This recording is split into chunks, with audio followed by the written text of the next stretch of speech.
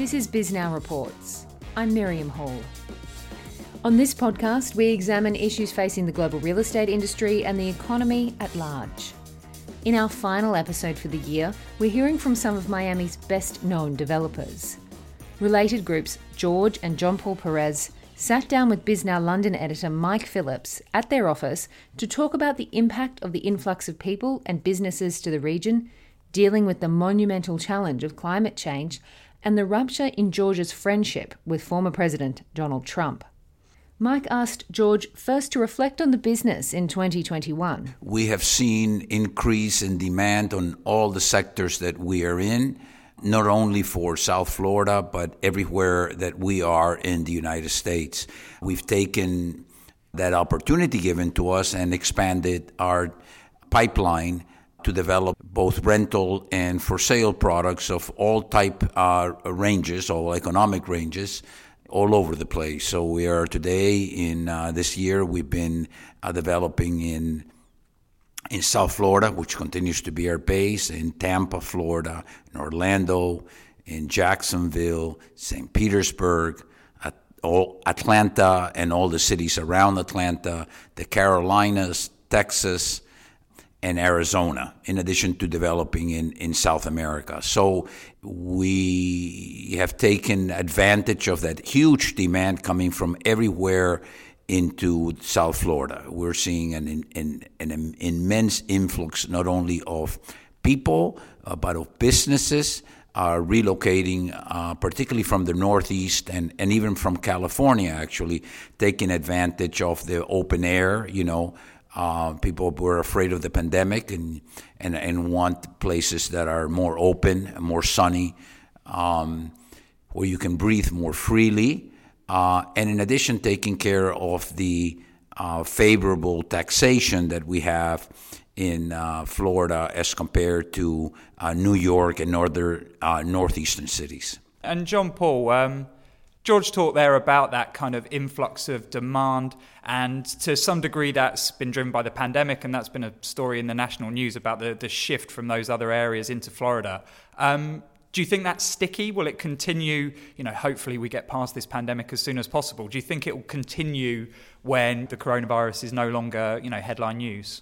Yeah, we're very bullish that it'll continue. And one of the factors that makes us believe in that is, like my father said, is the corporations that are moving down and signing long-term leases. They're not 1 year, 2 year temporary leases. These are companies signing 10 to 15-year leases, and major companies, right? Blackstone, D1 Capital, JP Morgan, Thoma Bravo out of Chicago, so you're also getting the Midwest. And what we've seen is, the principals of those companies have come down and purchased real estate, and their full employees haven't even moved in yet because of their spaces are being built out, right? So we still think there's going to be significant demand coming in from these markets. And what's the best way for a company like you or the real estate market to sort of capture that extra demand? You talked about the rental and the for sale market. What's the best way to sort of profit from that influx of those corporates? So we're a pretty diversified company. So, we not only do residential, but we have commercial and we have office. All of the office that we have available has been leased, especially in the last 6 months. And also we take advantage of it through the residential side of our business, which is not only condominiums, but it's also rentals. And, we've launched, I want to say 4 projects since COVID, and they've been a tremendous success. They've all are either 95%, actually 100% sold now, to one that launched 3 months ago, which is Baccarat in Brickell, and that is 65% sold in 3 months. So the demand is strong, and we are, we have a good pipeline to continue to meet that demand. In terms of meeting that demand, obviously one of the other sort of headline stories of this year has been cost inflation and construction cost inflation in particular. Are you seeing that hitting the business, and how did you see that being a persistent inflation over the next, few years rather than a question of sort of the next few months? Yeah, that is definitely an issue that applies to everybody in the development business. Material pricing has definitely increased.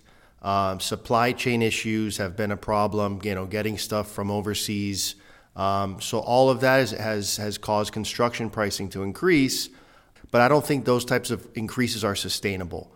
One perfect example of that is the cost of lumber, where all of a sudden we were paying $500 per linear board, and it spiked to $1,600 a linear board, and then 2 months later it came back down to $600. So I think it'll work itself out, but I think that is one of the biggest factors that could slow down new construction projects getting started. If I can add something to that effect, when John Paul said we opened up 4 new projects, he meant condominium projects in South Florida. We are now, and in the next 6 months, probably opening close to 70 projects around the United States. And condominiums, not only we have the ones that John Paul mentioned, but we have opened very successfully condominiums in Tampa, condominiums in Jacksonville, and other areas around the country. So, our response to that has been very aggressive. Like John Paul said, we think this is going to be staying for a while for 2 reasons. One is the pent-up demand that was not satisfied during COVID. We're going to see that for the next few years. And of course, the other one that he mentioned is all kinds of corporations. I mean, I can't think of one that is not either not moving or considering a move here. So we are very aggressively pursuing this change in demand that we're seeing. And as he said, previously people were moving here to a large extent to buy second homes. That has totally changed. People are moving here to make permanent, decisions. The corporations, as I said, are almost every corporation that I know is considering. Both the financial sector and the technology sector is moving here. So we are very bullish. And at the same time, because we've been through so many ups and downs in Florida, we're very careful. So we're assessing demand all the time.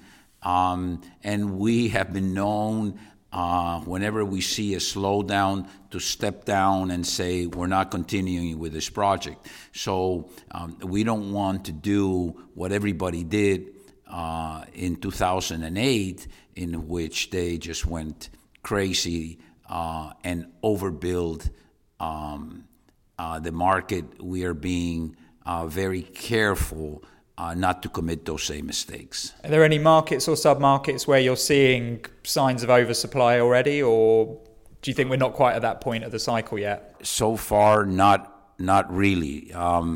Both our apartments, for example, are probably now 98% occupied. We have no vacancies, and this is in every market that we are so far. Some markets are perhaps we're seeing a lot of construction in markets that are smaller, for example, in the Carolinas, but the growth in those markets is immense. Companies that really want to relocate outside of the Northeast, everywhere from manufacturing, as I said, to technology, finance, services, and so forth. One of the things that you talked about, and John Paul talked about, is in another type of market with the construction costs, which are our biggest worry, right? Construction costs have moved up, as John Paul said, because of several factors. We have been very fortunate that rents have moved actually higher than our construction costs. So when we were ready to do a project and the construction costs came up by 15%, for example, in the same market, the rental rates went up by, say, 15%. And you have to remember that construction is only part of the total cost, probably 50% of the total cost of a project. Rents are 100% of the income of a project. So if you have a 15% increase in rents and you have a 15% increase in construction, okay, your returns are probably better than they were before.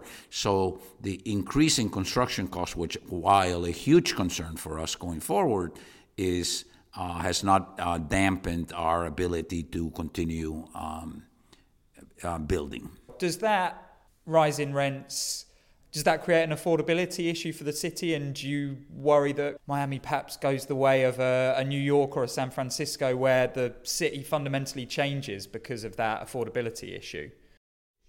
I think Miami's already there. I mean, I think probably our biggest issue is housing affordability. And that's one of the reasons that we have a very strong affordable housing division. We're building thousands, literally thousands of units in the areas that we're in, particularly in Tampa and in South Florida, of affordable housing, because we want the cities to be a place where everybody can live and work within close proximity. We don't want to have our workers, have to drive 2 hours to get to their jobs. Is bad for them. It is a huge burden, and environmentally is not sound when you're using the car to move such long distances. So yes, it is a huge problem. I think the government, you've seen already the Democratic administration announcing that they're going to be spending large sums of money to try to increase the affordable housing stock. John Paul, you grew up in the area. You've seen it change, immeasurably, probably across your life. What's Miami and the sort of South Florida area going to look like in 10 years' time with all these changes that we're seeing? I think you're going to so just in the last 2 years, if you just look at the restaurants that have come to Miami, right? All of the best restaurants from New York, from outside of the United States, are all wanting to have a location in Miami, right? And I think that's a sign that they want to be where the population is going. So I think you're going to continue to see the entertainment, the dining, the shopping continue to grow. So we are, becoming a city, world-class city, like I think we already are a world-class city, but closer and closer to a New York, but just a different style, right? Like the New York of the South. So I think we're going to have a very big financial center, other than just financial center for South America. It seems like more of a financial center similar to New York, where high-paying jobs that were never here before are here, and they're here to stay. Historically, Miami was sun in the fun, very tourism-based economy. And what's happening is we're becoming much more diversified. So not dependent on only one sector, but multiple sectors now. And again, what's really important is the high-paying jobs that we're going to have locally, which then fuels a local demand for our real estate. You were behind, or you were involved in, a bit of a diversification move for Related. You went into areas that traditionally the company hadn't been in, like Wynwood, etc. Tell me about what you're up to in some of those other areas, and what was behind that decision, and where might you expand to next in terms of diversifying the company? Well, Wynwood was a good example of me trying to do what my father did for 40 years, where he saw a neighborhood that really had no development yet, and became very quickly the biggest developer in that neighborhood. So, he did it in south of 5th, which is in Miami Beach, where before we went in there was no new condominium building. It was really just older retirement, low-rise buildings, and ended up buying, basically all of that neighborhood and built, I think, 6 or 7 towers there. It's the same thing that happened in downtown with One Miami, where we were the first to go in, and then, tried to acquire as many sites as possible because we knew that we were going to create value. So we wanted to take advantage of that. So that's when I saw an opportunity in Wynwood that really had no vertical development, but it had a lot of people. People love to go to Wynwood. They love to go and shop and love to eat and spend time. So we very quickly acquired, I think we completed 2 projects there. We have another 4 under construction and another 3 planned. So went very aggressively into that neighborhood and have transformed that neighborhood to now a real neighborhood where it's live, work, and play. So we're very bullish on that market. That's a perfect example of, we did mixed use and built office as part of our development, and we leased an entire building to tenants from Silicon Valley. And that was right after COVID. So that was a very good sign that we saw this migration happening, and actually will now be selling that building at the highest price per square foot that an office building has ever sold in Miami. What stage is that sale at? It's hard buyers under contract, hard non-refundable deposit as of yesterday, and they're closing in January. Good stuff. And so looking to buy more in that market? We always are, yeah. We have 3 under construction, another 2 planned, and we have our sights on another couple large sites there to do large mixed-use projects. And so what's going to be the new Wynwood for you? Where next in terms of other sub-markets? John Paul has been great at looking at markets. We look at trends, right? We develop neighborhoods. We look at where movement almost has to go in order for the city to move. So Edgewater, for example, here in Miami, just right north of downtown, heavily moved in Edgewater, actually created our own neighborhood called the Paraíso neighborhood. So we're constantly searching, for those areas. Right now, for example, in West Palm Beach, where everything was in downtown or in the Clematis area or City Place, which now is called Rosemary Square, we looked at the neighborhood right north of it, and we're having a huge development called Transit Village. We think the growth is going to go there, and we're going to do a huge mixed-use development there. The same way we moved on the water north of Palm Beach, where we're building a project by Rybovich Marina, which is going to be, I think, an incredible job. So at Tampa, in Tampa, we looked at the area which is directly next to downtown, which was a sort of forgotten area, and we're going to be building probably 6,000 units in partnership with the city. So north of Wynwood, we're trying to develop an arts community. We were probably going to call it North Wynwood,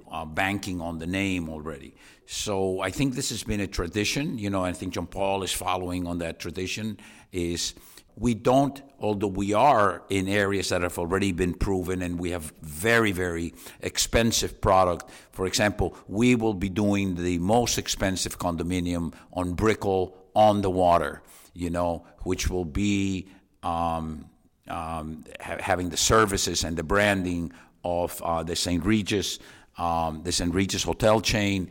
This will be the most expensive project in the area. We will have the most expensive project in other areas that I think I can't mention now, but are proven very, very high-end areas, and we look at areas like Fisher Island, Bal Harbor, Brickell Avenue, things on the water that are incredibly expensive. We're doing the same thing also in Palm Beach. We're doing the same thing in Tampa. So in addition to discovering these new locations, we're doing very, very expensive product in key locations that are very high end. But it really is to me, discovering new places that other people have not been able to do is very rewarding. It's very rewarding because we're helping the city grow in different places. And it's also very rewarding economically because if we come to a place, for example, that has not been used before, like when we started going into Wynwood, remember, we're buying land at prices that nobody else is even, touching. Now those areas that we have gone into, the land prices have doubled, tripled. So we have a huge economic advantage of coming into those places early. In terms of, on the political side, you've been a sort of donor to the Democrats in the past. How do you think President Biden's policies have impacted the real estate market? I think they're going to have a very positive impact. What President Biden is doing, President Trump tried to pass a large infrastructure bill that could never get passed, So now they're actually going to be spending trillions of dollars in what's much needed: infrastructure, health, housing, and that is going to have a very beneficial effect. It's going to spur even more growth in the economy, and real estate will be a direct beneficiary to that. Then some concern that when you start spending that type of money, there will be inflationary pressures, and those could increase mortgage rates, for example, which could have somewhat of a dampening effect.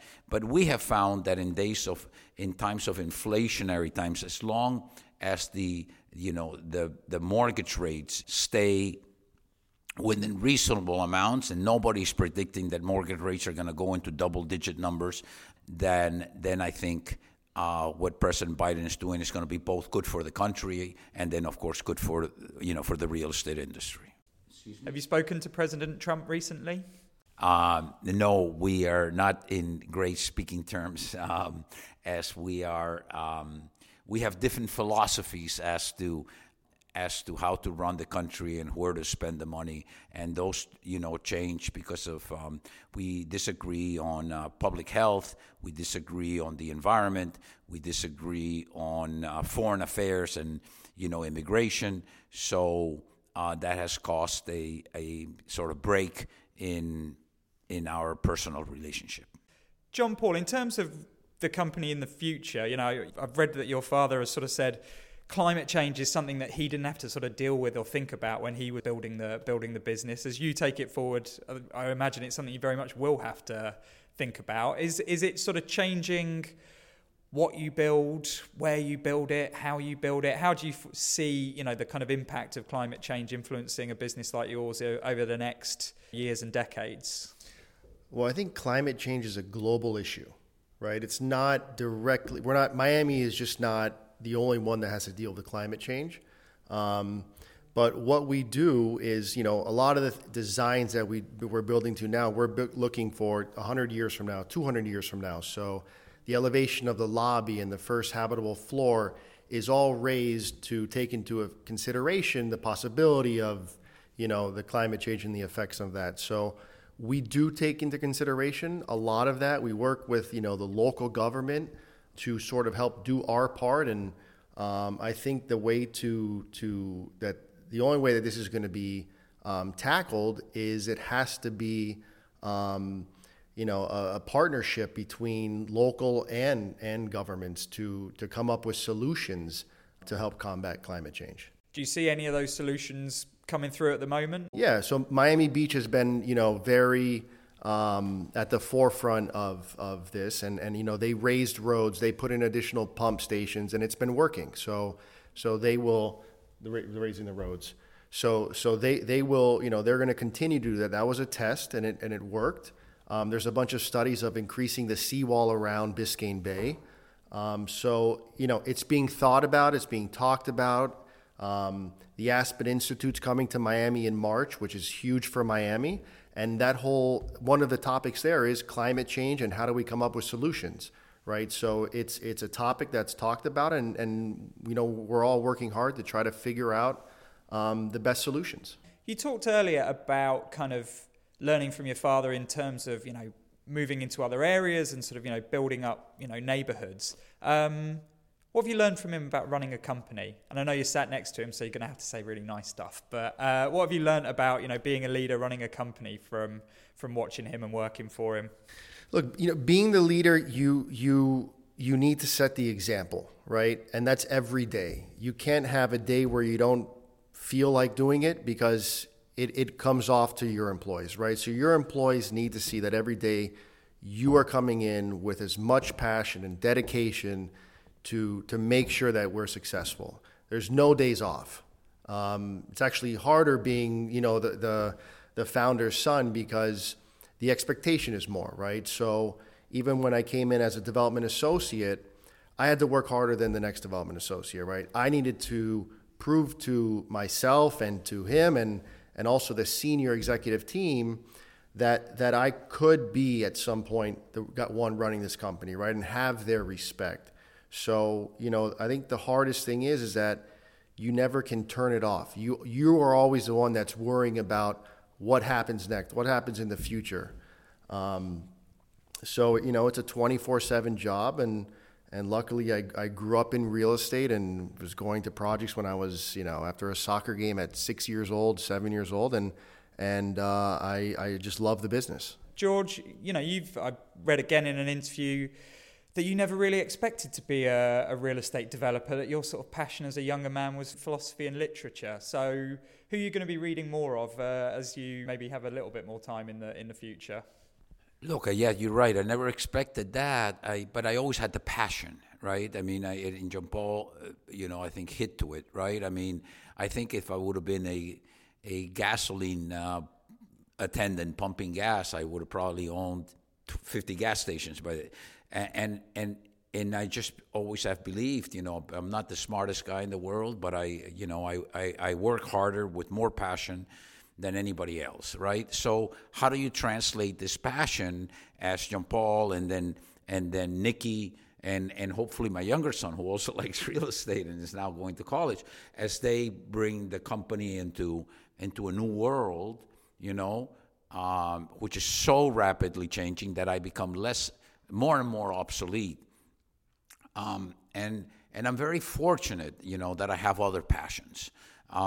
Philanthropy is a huge passion for me. I get very, very, very involved, and it's very meaningful to me. We had our whole family philanthropy talk yesterday, and it's just moving, the stuff that we're doing to help others achieve, whether it's in the arts or they're homeless or education. So that's very, very important. And then, of course, art, as you can see from everything that's around you, is a huge passion of mine. I probably devote from 4 to 6 hours a day, studying art to build a collection, not for myself, but to really leave it to Miami.